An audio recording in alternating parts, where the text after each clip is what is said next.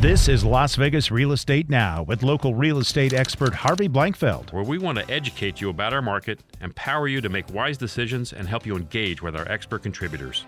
Ro, I had a bunch of questions for you today, and I wanted to get into some of that. One of them is, we talk about this a number of times, but I think it's more important now than ever that when a buyer is looking to buy a home, that they actually meet and talk with their lender first and get themselves in a position where they can write an offer with a fully approved loan, or as much far down the road as they can with the loan. I think it's one of the most important, probably the single most important thing a buyer can do is to get approved and fully approved, not just a pre-approval. The other thing is that you get to establish your budget properly. So many times a buyer will call me and say, "Hey Harvey, I'm interested in buying this house, but I don't want to go over $250,000 or I don't want to go over $300,000." And my first question is how did you arrive at that figure? Yeah. And they just, you'd be surprised how many times they say, well, I'm just guessing, Yeah. Well, you know what? You need to talk to your lender and figure out what that payment's going to be, what kind of a down payment you're going to need. All of these things are so important. And then when you go out and you're looking for houses, you know you can buy it. Right. As opposed to hoping you can buy it. The other thing I wanted to run by you was the idea of renting versus owning. I think particularly a lot of our younger people still are not ready to commit to purchasing a home because they feel like, they've seen the horrors that we had in the mid-2000s. Those were horrible. People lost their homes, so they were financially devastating.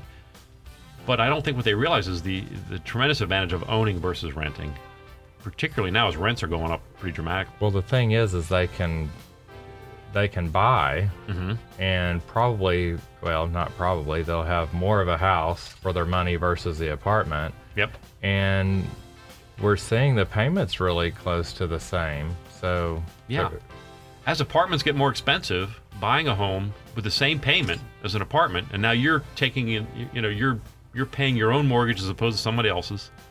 To me, that's the most important line in this whole process to say, hey, I'm putting money towards my future, not the landlord's future. When you're qualified for a loan, how long does that qualification last before you have to get it refreshed?